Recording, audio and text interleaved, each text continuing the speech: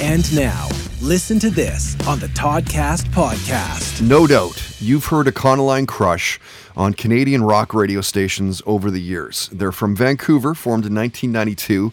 Whether it's Wicked, Home, All That You Are, You Don't Know What It's Like, Sparkle and Shine, and a handful of other hits, they've been a staple on any good radio station over the last couple decades.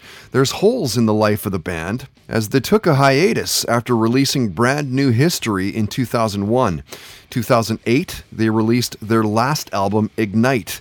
And now there's rumblings that you'll hear a new Econoline Crush album put out through Amalian Records in the near future.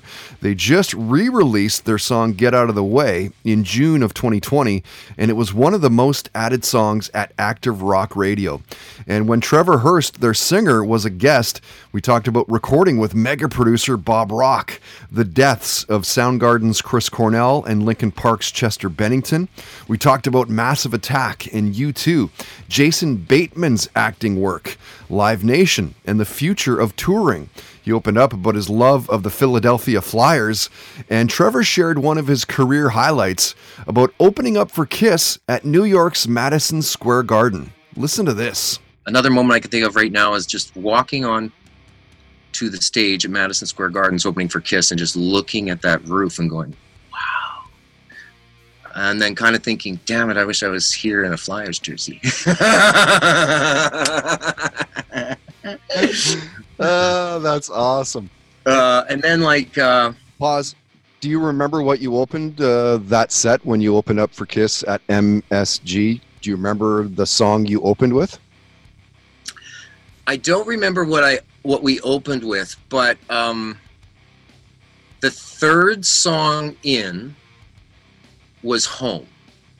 And so what I did was my record reps and we'd go and it was cool because like lots of times, man, we'd go and we'd get to meet the people, the GMs or like somebody from promotions in the organization, but I'd always ask for a jersey.